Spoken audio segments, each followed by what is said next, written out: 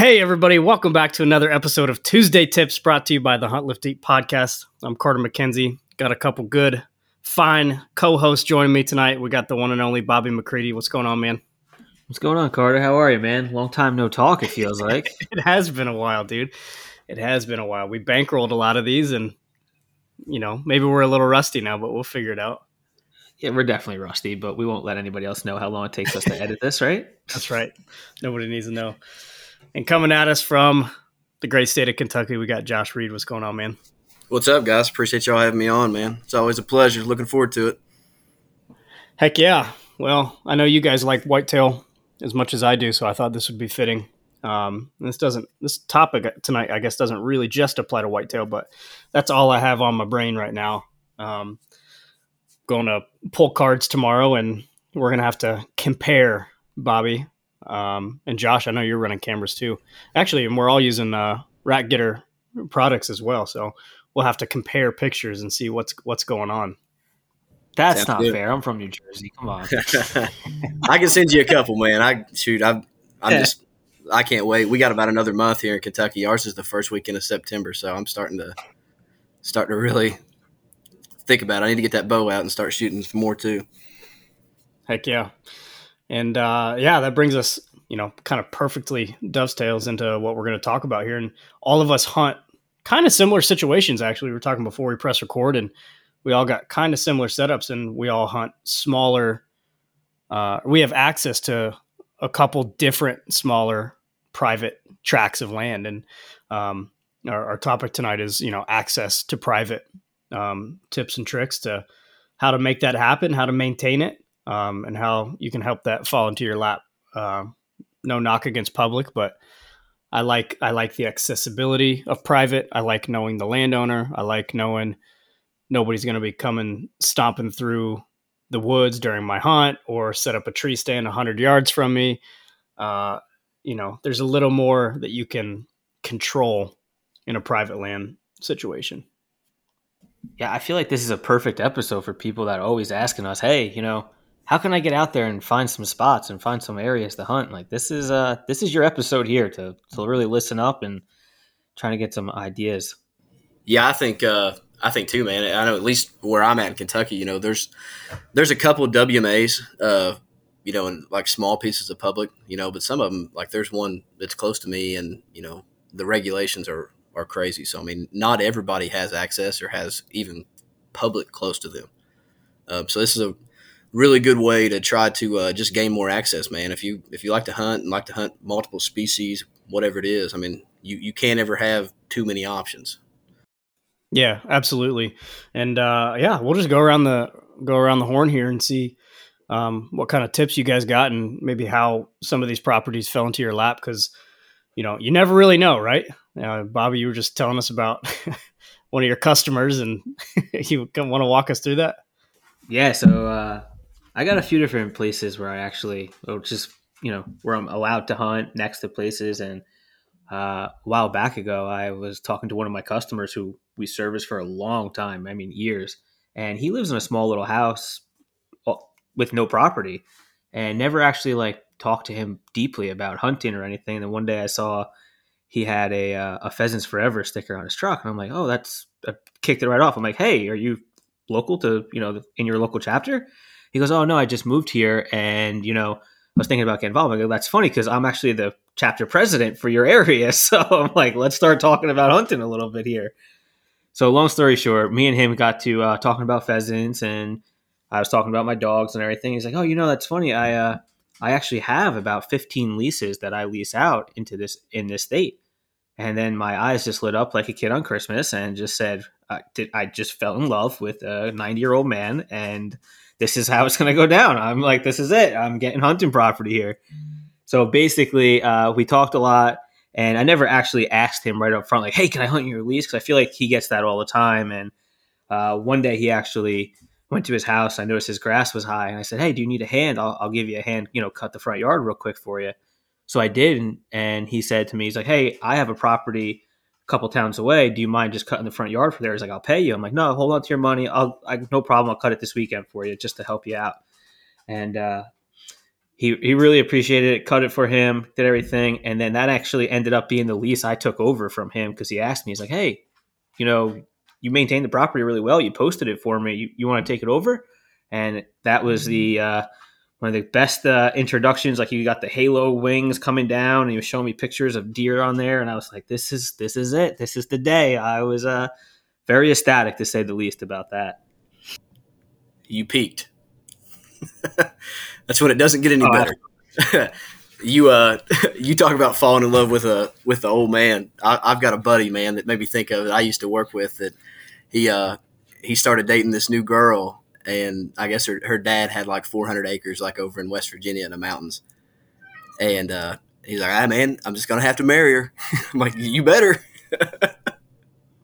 Josh, I don't think people realize when they ask you, like, hey, can I hunt your land? Like, you don't know how many years of ass kissing I've done to work up to that spot. Like, you need to start puckering up now to somebody, a neighbor or someone, because I've been kissing ass too long now. So now it's someone else's turn. Hey, it's a process, man. You gotta warm up to it. It's not something you just walk up and you gotta lay the groundwork. That's for sure. Yeah, the things we do for hunting access, right? Absolutely. It's worth it. That's good, man. You never know who's going to be, walking into your life and have an opportunity like that. So that's number one, is just networking, right? Yeah, just be nice to everybody. You never know who you're going to be talking to. And yeah, that's awesome. Yeah, I got a couple up here in the mountains up in Dahlonega. A couple small pieces. One's 80, one's 27, and one's 65 acres. Which have all been phenomenal properties. And those kind of came across the same way. I mean, Jeff, he's a cattle farmer who owned our house in college. He was our landlord. And he would always come by on the tractor and stop in, and you know how old timers will do. You better have an extra 45 minutes to an hour, or else you're going to be late for whatever you got going on. And I always loved talking to him and just hearing him tell stories. And I always was out there taking care of the yard and trying not to be a typical college piece of shit and take care of the house and have a little pride in wherever I was living. And he really liked that. And I ended up, helping him move cows and helping him during calving season, and helping him fix fences and things like that. And, as I kept doing, more and more small jobs, helping him out with things, because he was getting a little older, that turned into, I felt comfortable enough to ask for squirrel hunting permission. So that was kind of one of my tips tonight is start low, and then you can graduate, right? Don't go straight for, hey, can I have, exclusive rights to hunt deer on your property? I was like, hey, would you mind if I just, one afternoon went and walked this section of woods, and took a few squirrels? And he was like, oh yeah, man, like I'd love that. That'd be awesome. And, I was like, yeah, I'll bring a trash bag with me, and I'll pick up whatever trash or whatever's in the woods, for you. He's like, oh my gosh, that's awesome. I really appreciate that. And then, I guess that happened enough times where he wasn't questioning what I was doing, and I was bringing out bags and bags of trash, as is typical of Appalachian hollers up here, is just trash everywhere. And that turned into exclusive hunting rights, which is really awesome. So, tip number one, I guess, just be helpful to someone you've got your eye on, their property. Just, start with simple jobs, especially if that person's getting older. Do the jobs that they don't want to do, fixing fences or moving cows or whatever it is, whatever the situation is. And then I always carry a big contractor bag, like one of the big tough contractor bags in my pack. And I always pick up as much trash as possible on these properties. One, it's the right thing to do. And two, you're helping out somebody who's definitely doing you a service. So is that the property you've talked about on the podcast where you had some issues with some trespassing and stuff when you were turkey hunting? That is, I'm referring to a different Gotcha. property right now, but same situation in that one. So the property owner of where I killed my turkey and had the trespassers, his name is Ed. And same thing. He's getting up there in age. He's in his 70s, and dealing with a little bit of cancer and was slowing down. And I was in college and local when I was teaching early in my career. I'm 30 minutes away. And so that's been immensely helpful just to be up there and help him out. And honestly, selfishly, I learned tons from, I'm sure this is a similar story to everybody else, but they've been incredible mentors to me as far as woodsmanship and carpentry and just useful homesteading and ranch work kind of thing. Yeah, absolutely, man. Absolutely. Yeah. And then I guess my other tip would be check in on whoever's giving you access or allowing you to be on their property. Check in on them throughout the year. Don't just call them every August or every September when deer season rolls around. Hey, Jeff, would you mind if I, come hunting? I send Christmas cards. That's always been awesome. I mean, it's too easy. Like, and if you build a relationship with these people, like, you want to give them a Christmas card anyways, right? During calving season, I'll call up Jeff and be like, hey, do you need an extra hand? I can run up there and help you out or whatever. So call and check in on these individuals when it's not just a selfish intention. Yeah, man, to kind of feed off what you just said, checking in, I read a book. Let me try to remember. It's called A Look at Life from the Deer Stand, I believe. Steve Chapman, I think, is the author. And it's a devotional, a Bible study. But one part of it that kind of stood out to me when it was talking about gaining access and keeping access to private land, it said that think about the hunting property like a big plate of breakfast, which I know is kind of, interesting. But said that if somebody invited you over for breakfast, you wouldn't come in their house, not say a word to them, sit down, eat all the breakfast, and get up and leave without saying thanks. So hunting property the same way.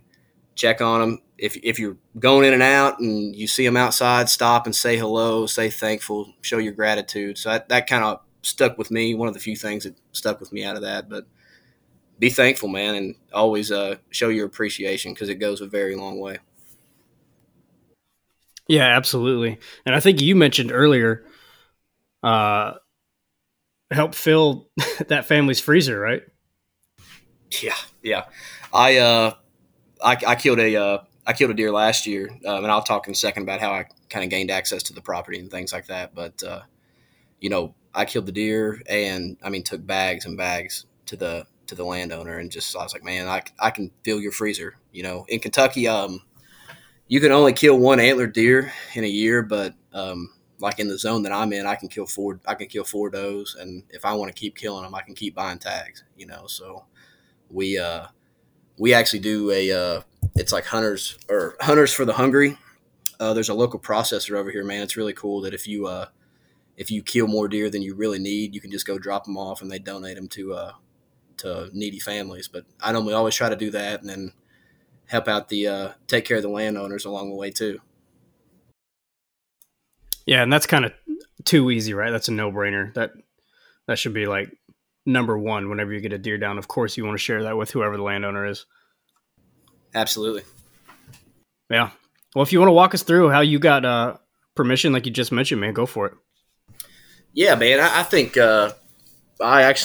my wife and I, when I first started teaching, I moved away from where I grew up. We lived about an hour and a half away in Louisa, Kentucky, and we actually just moved back closer to the area. My dad, we're lucky enough. My dad has a hunting farm. It's still about 45 minutes away, so it's not super convenient. We do hunt there quite a bit, but I wanted to try to find something just close to the house where, if I get home from school at 3, especially early in the year, I can just grab the bow and go hop in the sand, we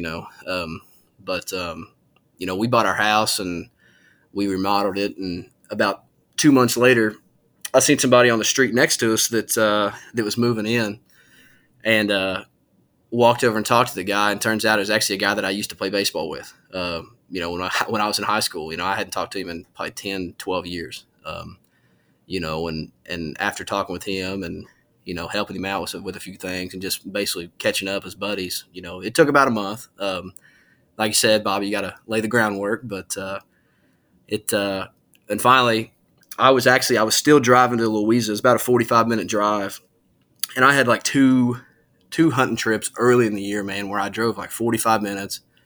I sat almost all day long, didn't see a deer. It's like 85 degrees and mosquitoes, and it's just miserable. And then I would come home, and like in the field by the house, there'd be like 5 to 10 deer out in the field, and I'm like, man, this just, it's a kick in the gut. But finally, I caught him outside, and he's like, we got to talk, and he's like, man, I tell you what, he's like, anytime you want to go over there and just kind of check the property out, man, you go ahead, buddy, anytime you want. And I'm like you said, man, the halo's open and the sky's open, and you're like a kid on Christmas morning. But,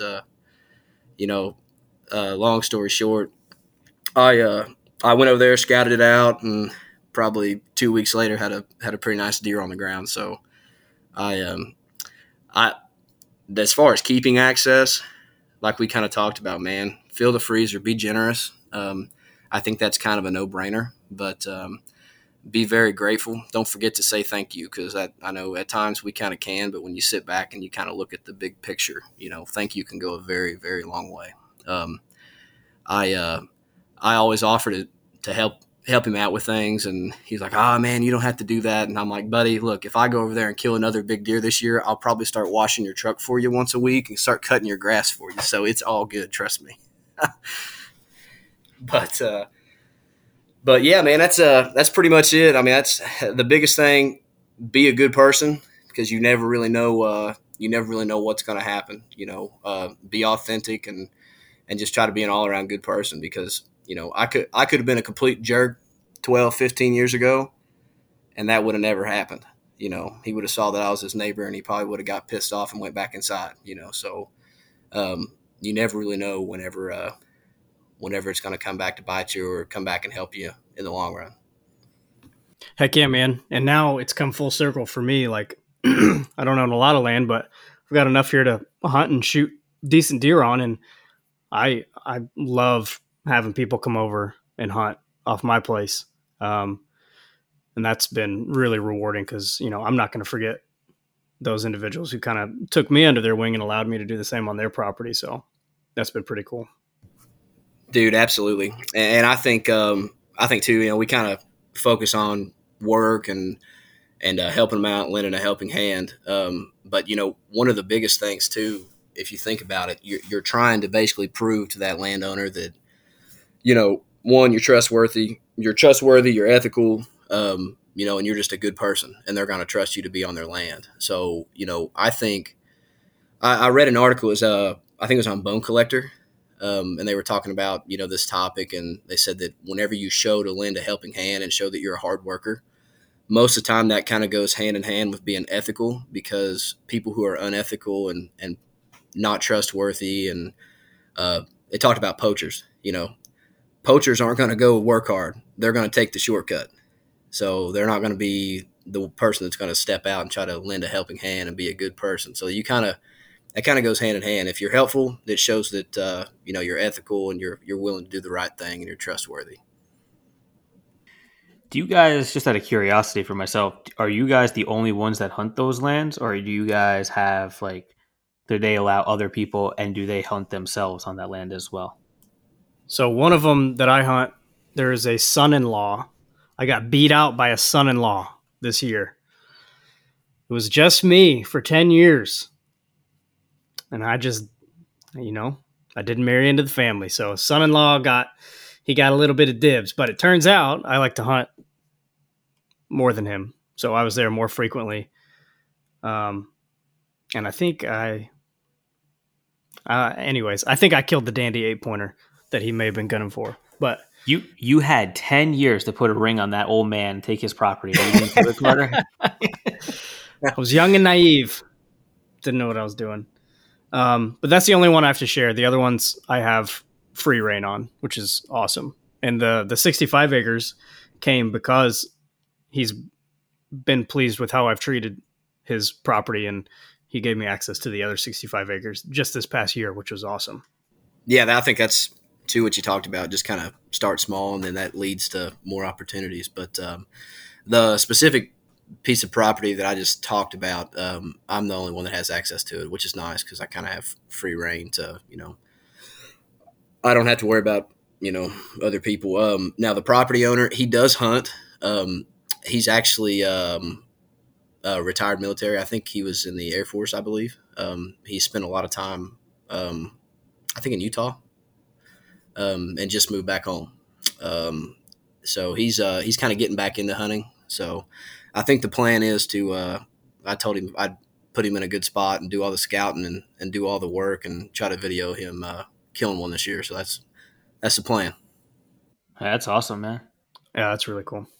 I love it. Well, it's always something that, inevitably we're always trying to, it's always in the back of our mind, right? Access to wherever we can hunt, and pieces of private and access come and go. And I've had them pulled from under me, and, I had the farm sold, and, sometimes you lose access or people move or new owners come in. And I lost 250 acres last year because the new owner came in and wanted nothing to do with anybody hunting it. So they come and go. So I think these are all good tips, man. And, don't be shy.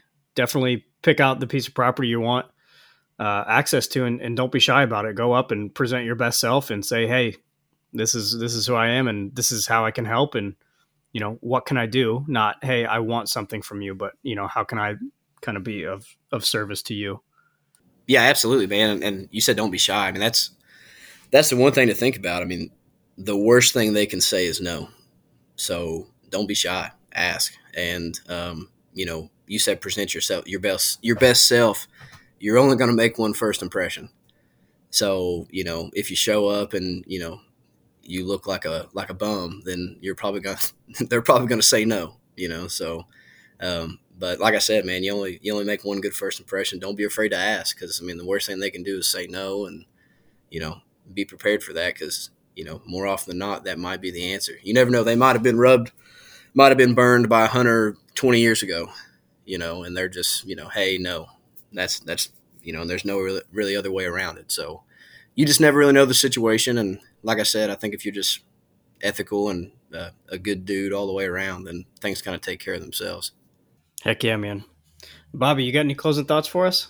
Yeah, I don't want to say this is like an additional tip, but a small thing. If you want to start small, if you're already hunting public land and there's a house close by, maybe something that you can start by doing small is talking to them and seeing if you can park in their driveway, and just work yourself up into their driveway, and now you got access to another side of the land maybe that you can't access. So just try being nice to everybody. You never know who's going to be out there too, and have tons of hunting leases. That's going to be glorious for you. 100%. The networking is important, man. Really important. And now the cool part is meeting all you crazy folks. we have,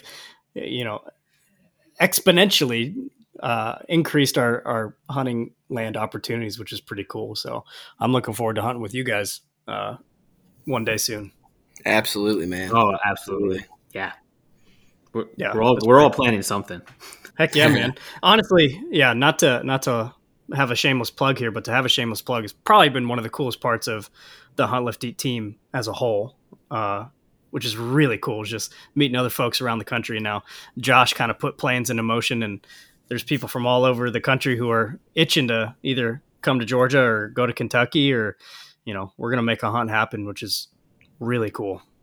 Yeah, absolutely, man. I texted you and then put something on our group there, and just asking, hey, how many of y'all would be interested in trying to get together and hunt? And, I'm like, hey, we have, about 95 acres here in Kentucky, and I can host a few. And you kind of said the same thing, and, which is awesome. It's what you want. And before you know it, man, I had like 30 people saying, let's go hunt. And I'm like, well, maybe we should go hit some public, because I don't know if I can hold that many, unless you want to sit on everybody's lap. But, but that's the thing, man, with Hunt Lift Eat, and the coolest thing about all this, man, is just the team part of it, and the camaraderie, and the community part of it, man. Everybody, it's I look forward to in the future getting to hang out with some of you guys and go chase whatever whitetails or whatever it may be, wherever. But looking forward to it eventually.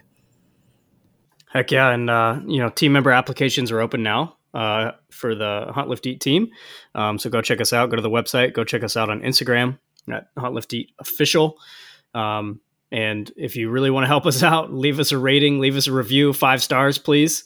And yeah, we appreciate it. Appreciate the hell out of you guys, and we'll talk to you next week.